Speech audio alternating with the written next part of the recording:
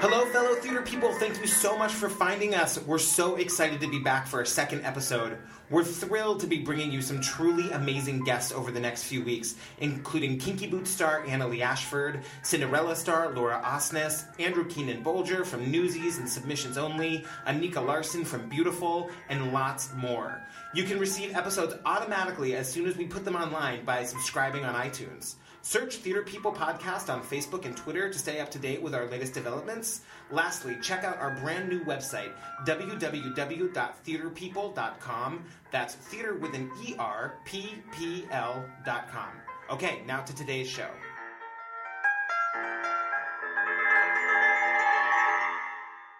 Ben Rimalower, thank you so much for being on the podcast. We're so happy to have you.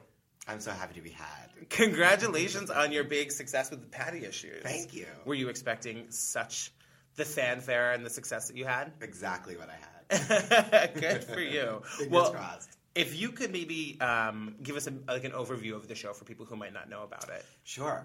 Well, Patti Issues is my solo play or monodrama, according to my director, the brilliant Aaron Mark. It explores the, I guess, intersection of my lifelong obsession with Patti LuPone and my very tumultuous relationship with my biological father, who's also gay, and had a very dramatic coming out and battle with drugs and everything and suicide attempts in my childhood. And the play sort of ponders how my obsession with Patti was my escape from that. And then as an adult, I got to work with Patti and get to know her very well. And so that sort of is how it all comes together for me. You lived in New York until you were 5, I think. Right, is that yeah. right? And then you guys moved out to L.A.? That's right. And then maybe if you could talk a little bit about what your family life was like at that sort of important time. Well, my father was not out of the closet at that point, and he and my mom got married very young. They were 18 and 19, and they had me when they were 22 and 23. And my father is an OBGYN, a lady doctor. And we moved to L.A. from New York City when I was 5 years old. I think my father wanted to get away from his sort of, to him, oppressive Jewish parents. My parents being very young, they were both very close to their parents. My grandparents were very involved in my life when I was little and took me to see a lot of Broadway shows, which is part of what I was upset about when we moved to California. Then a couple years after us settling in California, my father came out of the closet, and he had a very difficult time accepting himself as being deviant from the perfect Jewish doctor that he was sort of raised to be or wanted to be. And he was kind of freaking out at the time, and drugs were part of it, and there was a lot of stuff that happened, kind of like, almost, I guess, like tantrums, you could say, that he sort of threw in front of me and my sister. And I think that a lot of my obsession with not just Patti LuPone, although Patti LuPone eventually became my spirit animal, but when I was little and I'd watched The Wizard of Oz, it was the Wicked Witch of the West that I was fascinated by and identified with. But I was obsessed with the villainess, and when I played my He-Man figures, I talk about this in the show, that the character that was most important to me was Evil Lynn, with those fabulous yellow tights, or was it yellow skin? I guess she's like Alphabet, I don't know. But I think that the reason that stuff appealed to me, all those witches really, was because my father was such a witch, and he was so scary and so dramatic, and I needed something equally kind of histrionic to be a distraction from the drama that was in my house. And also, I think by identifying with these sort of larger-than-life wicked characters, I felt empowered by them. It's sort of like, taming the dragon or something. And then it all came together for me when I discovered, the original Broadway cast album of Evita.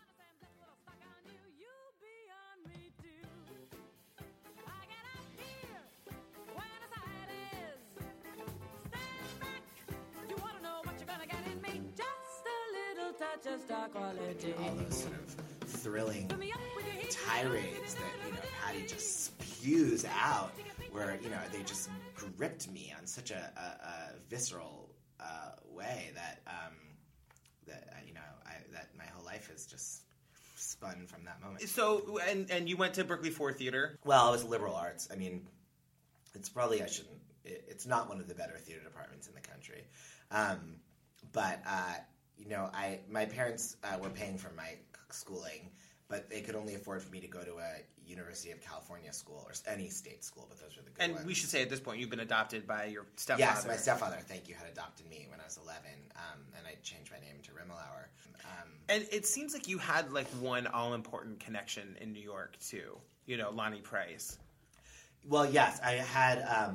And you should probably explain who Lonnie Price is for people who might not know, and maybe how you know him. Sure. Well, Lonnie Price is a Tony-nominated Broadway director and writer, and he began his career as a very sought-after actor in the 70s and early 80s. He starred in the original cast, Merrily Roll Along. Charles Kringus and singing Franklin Shepherd Inc. and Good Thing Going, and Merrily Roll Along. Merrily We Roll Along. I'm getting into slurred diction. I'm trying minus vocal difficulty preparing for my next role. He was in the original cast of Athol Fugard's Master Harold and the Boys, and in many things. And of course, he was famous in the movies for Dirty Dancing. Of course, Neil Kellerman, the guy that is a jerk, the hotel owner's son. And he was in the Muppet movie. I mean, Lonnie has many credits. But his parents went to high school with my real father's parents.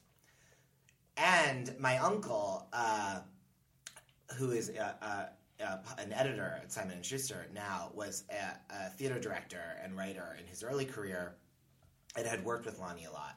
My mom's brother, who's also gay. So Lonnie was a family friend on both sides for me. And so when my sister and I were little, we knew his parents better than we knew him because Lonnie was always working, but we'd get so excited when we'd watch, like, Golden Girls and Lonnie would be on, and Lonnie Price! Right. I had reconnected with Lonnie when I was a freshman in college, and I'd come to New York.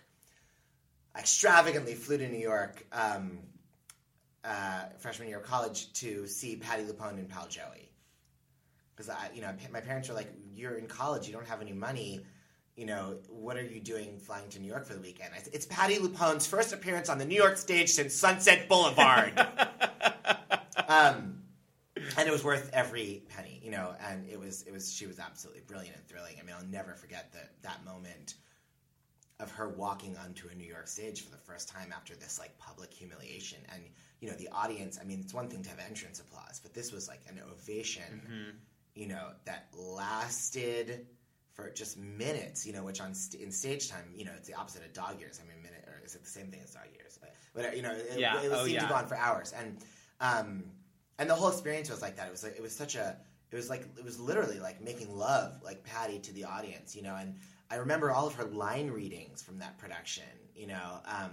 It was just seared in my mind, you know. And anyway, Lonnie had directed it, and my uncle reintroduced us in the lobby, and, you know, Lonnie, of course, hadn't seen me since I was like 5, so, you know, he got a kick out of it. And, you know, and I told him that I wanted to be a director, and he said to keep in touch, you know, if I ever wanted to assist and direct, and so we did. Amazing. And that's not something that happens to most people.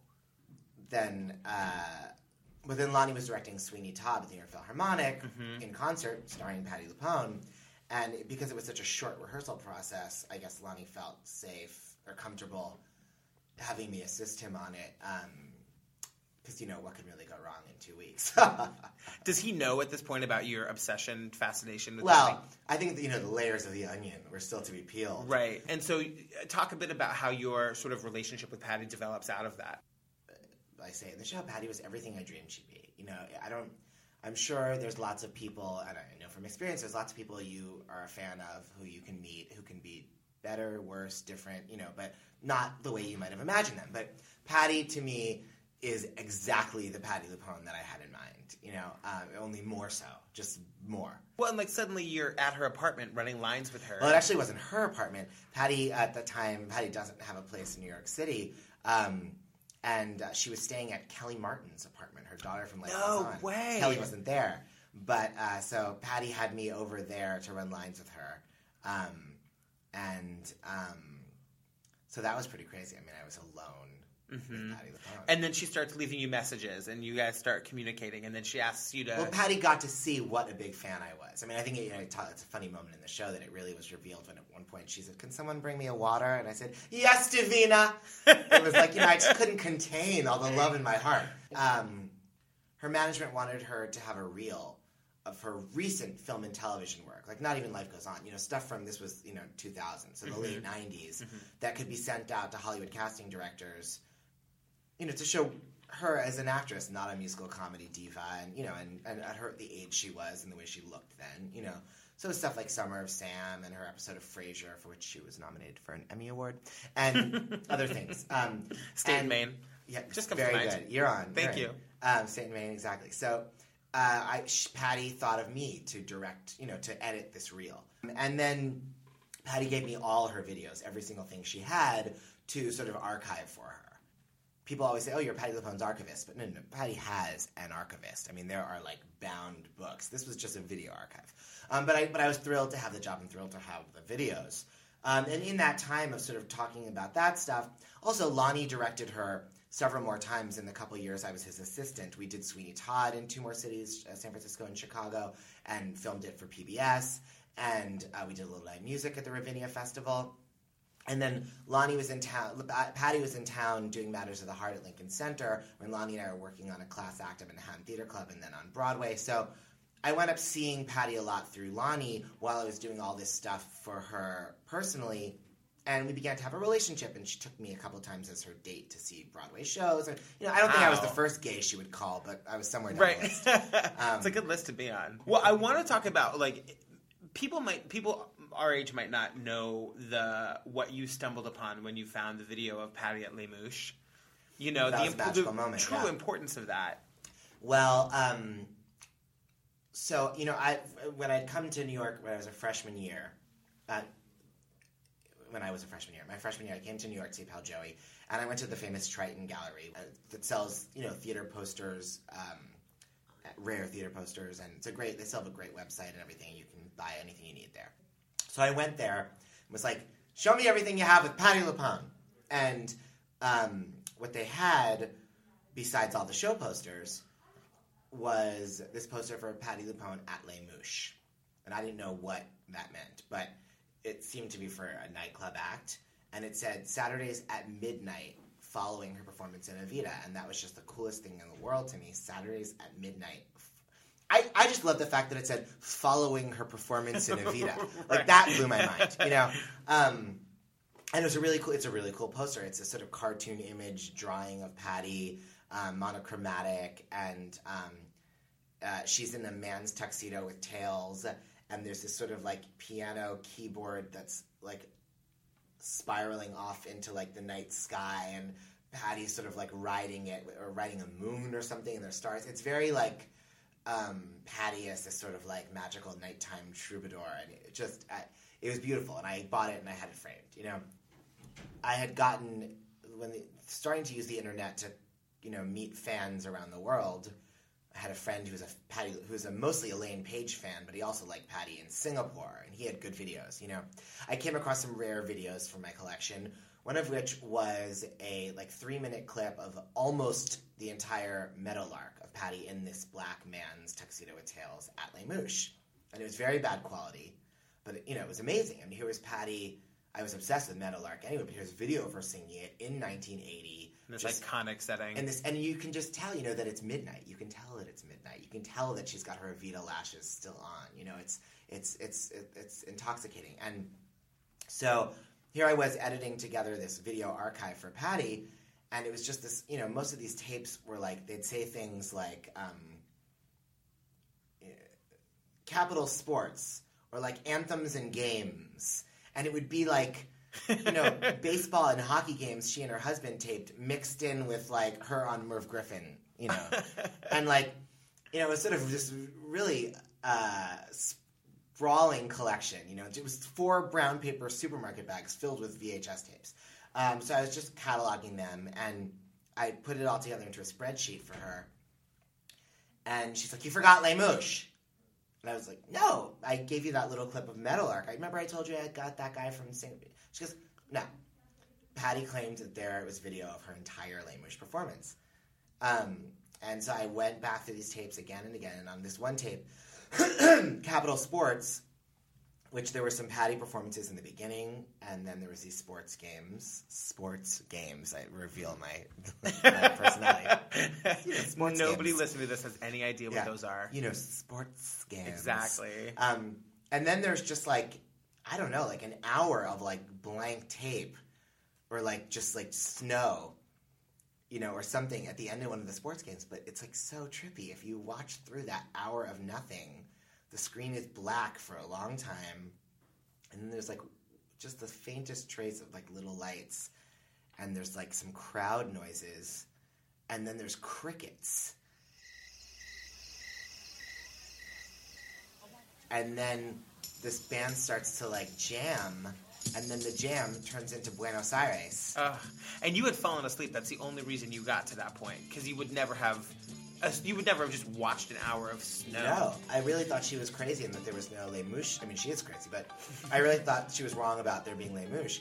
And, I woke up in the middle of the night, there was this cricket noise and this band warming up, and then, like, just this tiny little glow starts to, like, walk across the screen, or, move across the screen, and then the camera zooms in, and it's Patti, and she's in a white version of that man's tux and tails, and she sings this crazy song, I'm a Latin from Manhattan, but before she even sings, she's doing a lot of, like, woo, woo, woo!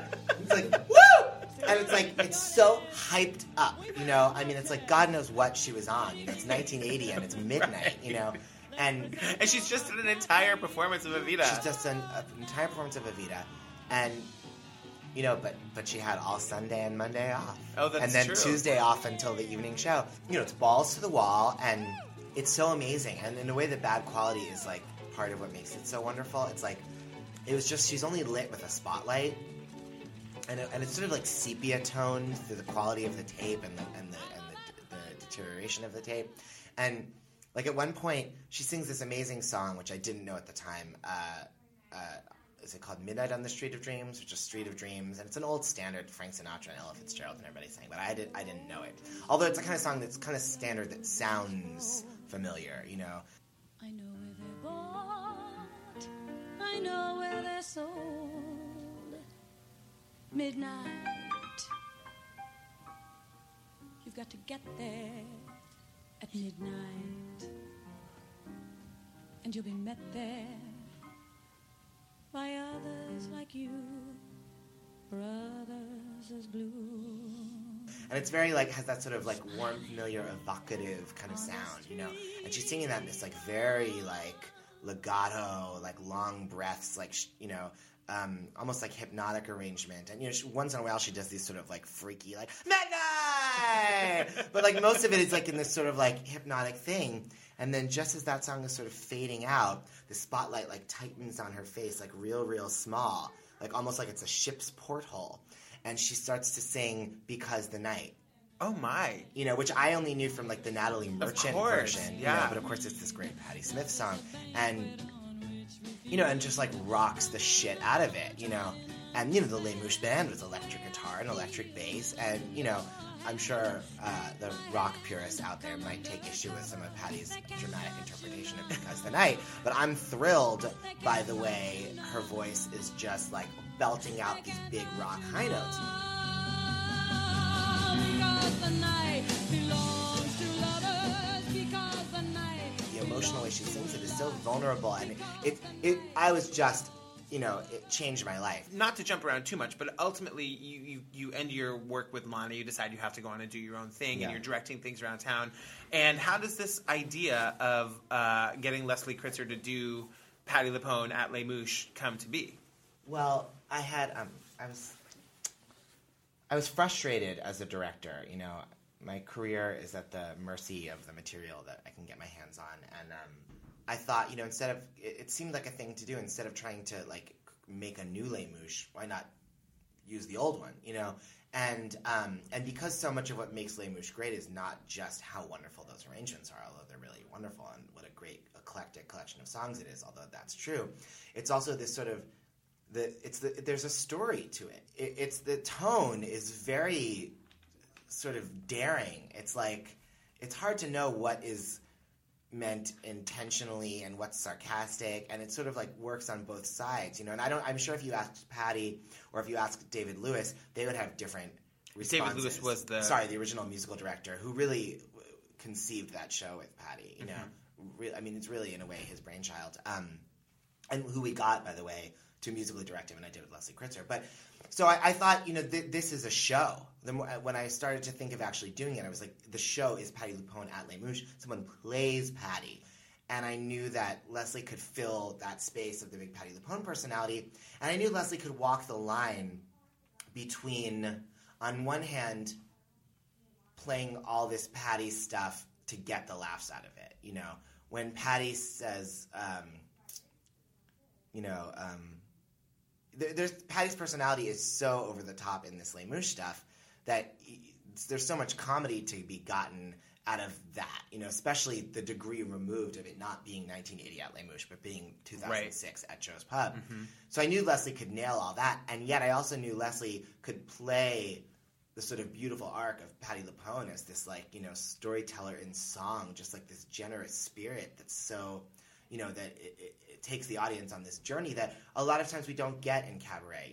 It's harder and harder in the age of rock and roll and post-rock and roll and whatever hell we are now for a cabaret act to really touch an audience in that way. And Les Mouches was in 1980 was a rare example. It's even more rare now. And I knew Leslie could, I hoped correctly that Leslie could make that happen for the audience, and she certainly did, And Patti was on board with the idea until she wasn't. Well, when I asked Patti for permission to do it, and because I was basing it on recordings, her video that she had given me, although David also had audio tapes, which I used to put together sort of, because this show they ran for a long time originally, so it had changed a little bit over time, been refined, so I wanted to sort of put together what I thought was the best amalgamation of all that.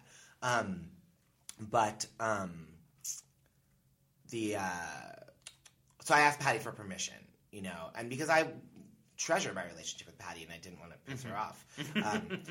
And Patti said, I think it'll be a blast, break a leg, doll, But I think, we were doing it for one night at Joe's Pub, and to her it was like, who? What? Leslie? What? You want to have fun? Then... when we were extending, and I kept sending her these reviews we were getting, and everybody in the business was coming to see it, and then Kurt Deutsch was recording it, and that's when it was like, what? Slow down. Hold on. What the fuck is going on? Mm-hmm. And then you got, the scariest voicemail ever heard by human ears. That's right. Then... Well, you have to come see Patti Issues if you want to hear the voicemail. Yeah, exactly. I'll be on the Divina Cruise, aptly named, February 15th to 22nd, RSVP Cruises. So I'm in Baltimore, January 25th. Was it devastating to Leslie to have it, Yes. I can't even imagine. I remember reading about that, and it was all the rage. Everyone loved it. Yeah, we were selling out. It was a big hit, certainly the most successful thing I had ever done. And, everyone in the industry who had worked with Leslie or even auditioned her knew what a great talent she was. And she had starred to great acclaim as Fanny Bryce in the 2000 Playhouse production of Funny Girl, which would have, I think, moved if it had not been for September 11th. But, she had yet to find a role that allowed her to do everything she can do. And this was really, showing her off. And she was so wonderful in it. And it was a huge disappointment to both of us to have to let go of that, and then you ultimately were able to, I don't know, something good did come out of it. You were able to go on and work on an actual recording of Patti at Les Mouches. Yes. Well, what happened was Kurt Deutsch, Chicaboom, Ghostlight Records had recorded Leslie, which they were going to release, and then that's right the moment when Patti said no more. But there had been in talks with me and Kurt, and I think Leslie and David Lewis maybe, it was that, we were going to release the Leslie thing and then possibly do something with these tapes David had of Patti and maybe a companion piece or whatever, So that sort of fell to the wayside when the Leslie thing was off. And then about a year later-ish, I was like, well, why don't we, the whole thing had been about my love for Les Mouche, so it was like, well, why don't we still do that? And, Patti was like, my voice, recordings of me, make it happen. Well, I know we don't have you for too much longer. There was 2 other things I wanted to talk about. I wanted to talk about as a writer, and again, I can't say enough, Patti Issues is just so brilliant. And that's not a word I use lightly, but I'm really curious as to what gave you the idea to put those 2 stories together, and how, as a writer, you found that through line, and then what, if anything, is your relationship with your father today?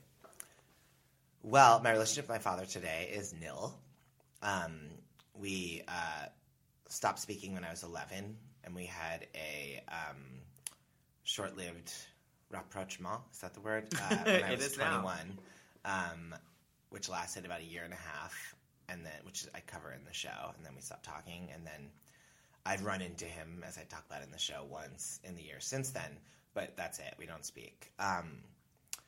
And the process of writing the show is that after the demise of the Les Mouche show, I was again frustrated as a director, and I'd always wanted to be a writer, but I'm at the time now I'm sober, I find writing very comfortable. But when I was drinking, it felt like a discipline that didn't feel natural to me. I just wanted to be in the room, just combustion, bouncing ideas, chemistry. I always talked like Patti LuPone when I was drinking. Combustion. But I wanted a show to do, and I was not happy with the scripts I was reading, and I had this idea to just show Patti LuPone videos at a cabaret and just talk about them, kind of like Seth Rudetsky does Deconstructing, only just Patti and just sort of love, because everyone comes to my apartment and we watch Patti LuPone videos and we talk about them. So I was like, why don't I do it for a larger audience and get paid? And I asked Patti for permission to use her videos. This is in 2009, and having gone through the Les Mouche experience, Patti said, "Let me see a draft." And I was really just going to wing it, I don't need a draft. Did she have notes? Well, I didn't have anything. I thought I was just going to be like, Buenos Aires, what can I say? That's an E flat, ladies and germs, But, so I thought, well, this will be a good experience for me to write it out. So I made a list of the videos I was going to show, and I was writing little anecdotes to personalize them each. But I found, as I was writing the anecdotes, that those were actually much more about me and what the videos had meant in my life, and not about Patti at all, or not primarily. And it felt like a good exercise for me, even though I'd always wanted to be a writer and hadn't sort of been able to make it happen for myself. I had started blogging, and writing these anecdotes to accompany the videos felt very manageable. It felt like a bite-sized piece of writing, like writing a blog. So I was, I figured, I don't know what this is going to be, but I think this is a good exercise for me to go through and write these little stories for each video. And then I put it all together, and I just had this sense in my gut that if it was going to be an evening, it needed a theatrical final moment, and like a button, but more than a button, like a destination point, to sort of give the evening a sense of something having happened. And it felt really clear to me that this experience I'd had, where I ran into my father in 2008 after all these years of not seeing him, he was literally sitting right behind me at Gypsy on Broadway, starring Patti LuPone. And that had been a very empowering moment for me. I think all my life on my childhood of not seeing him, and then all these adult years, I would imagine seeing him and, telling him off, and, like just losing control and being violent, or just like weeping uncontrollably, but just feeling out of control. And here, when I saw him at Gypsy, I actually felt really adult and separate from him and okay. I was like, nice to see you. Is this a coincidence or what? And I felt that empowerment I experienced was in no small part due to what I'd gone through with Patti and Les Mouche. I think the fact that my idol, my fairy godmother, had turned on me. At the end of the day, when the chips were down, she wasn't like, bibbidi bobbidi boo, come to Broadway and be a star with me. She was like, stop doing Les Mouche, that's my name, And having gone through that and not being like, well, I fucking hate Patti LuPone, that bitch, but instead being like, it is her name, and then producing her album of Les Mouche, And being able to be that adult who accepted the reality of the way things were and not a childlike fantasy and moved through that and came out feeling good about it, I felt that was part of and knowing that here I was at Gypsy because of that, after the show, I was going upstairs to her dressing room. She got me my tickets. Yeah, I don't know who got him these house seats, but, so I think that informed my experience of my father, and that felt like the final scene in my Patti LuPone story. So I did a couple of readings of this piece I was working on, which was an hour about Patti LuPone and 2 minutes about me and my father, Gypsy. And then I had to go back, and the challenge was to weave the stories together in a way that made sense. And I had a really wonderful director, Aaron Mark, who, encouraged me that, that could work. And it was a great experience for me to go through that as a writer. And Patti came to see the show. Patti came to the second performance. What was that like? It was terrifying. Although the truth is, I've been a director my whole career. So this is the first thing I've ever written. It's the first thing I've ever performed, not to mention the fact that it's about my most personal, naked life experience, truthfully told. So I was actually so nervous anyway, that it almost didn't matter that Patti was there. It's like, it's